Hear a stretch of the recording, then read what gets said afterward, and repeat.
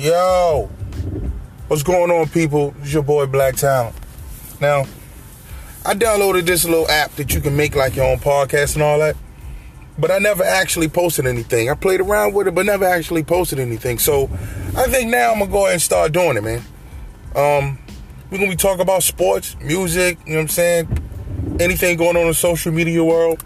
Y'all already know how this goes, right? So without further ado, I'm gonna go ahead and get this thing started, man. Welcome to the show. And the name of the show is gonna be Black on the Block. Yes, let's go.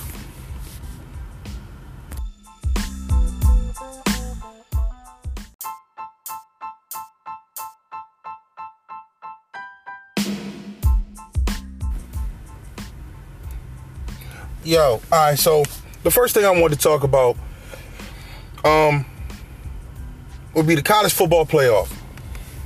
Now, once again, we got Alabama and Clemson, right?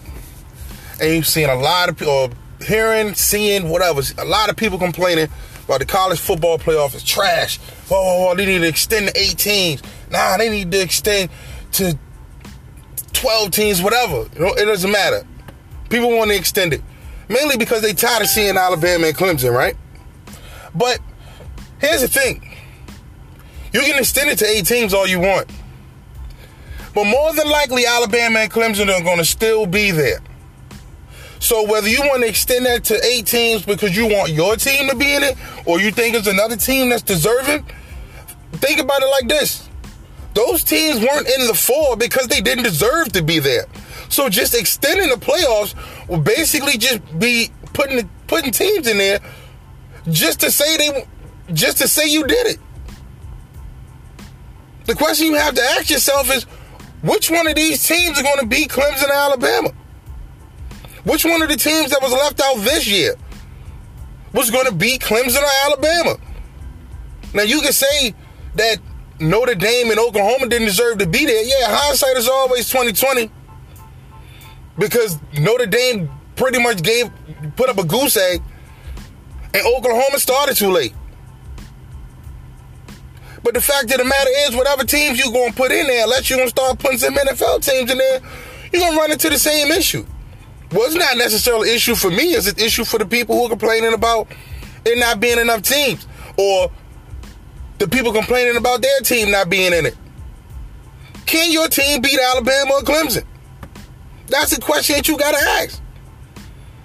And in most cases, you know what I'm saying, unless it's something I don't know, most cases the answer to that is no. These two programs have been the top programs in college football for the past like 5-6 years.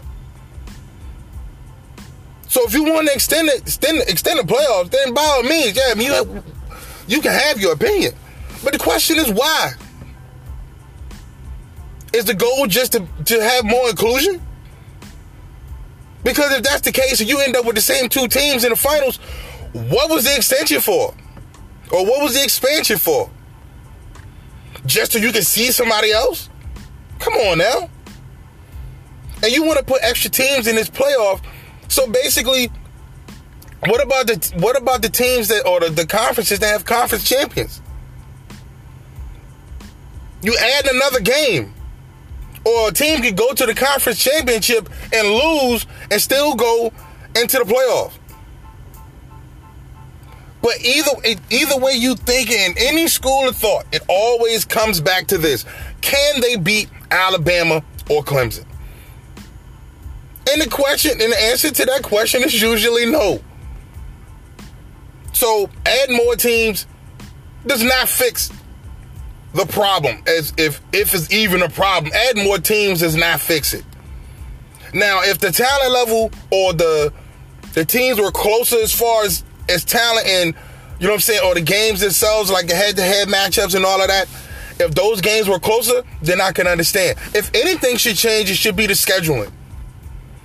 If you one of these teams in the Power 5 conferences, you should not be playing the Citadel in the middle of your season. Now that is a change that I would like to see made, because I think that's bullshit. You going to the week before your big rivalry game and you playing a Citadel. Now, that is some bullshit I think Alabama gets away with. But it's within the rules. Now, do I think if they scheduled a harder game in that slot, that it would change much? Not really. It's more than likely they're going to beat that team too. But expanding the college football playoffs, that is not the answer.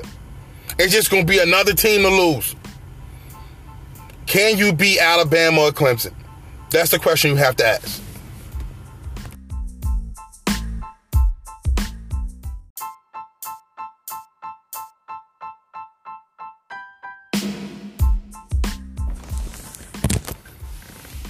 Alright, I probably should have led with this, but at any rate, this is a conversation that I kind of love to hate talking about and hate to love talking about, because it drums up so much emotion, and to be completely honest with you, neither side is wrong. And what I'm talking about is the greatest of all time debate. Who's the GOAT in the NBA, Jordan or LeBron? Now, one thing I will say, those are the only two. It's either Jordan or LeBron. So you can do it 1 and 1A. You can say Jordan is 1, LeBron's 2. LeBron's 1, Jordan's 2. However you want to say it. But it's only those two. I repeat, it's only those two. Personally, I think that LeBron is the greatest basketball player that I have ever seen. So recently, LeBron James said that after they came back from 3-1 down against Golden State, when they came back and beat them in Game 7 in Golden State,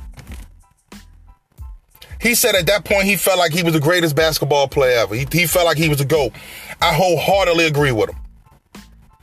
Because everything leading up to that series, everything leading up into the playoffs and the finals of that year, everybody was giving praise to that Golden State team. They are unstoppable. 73 wins.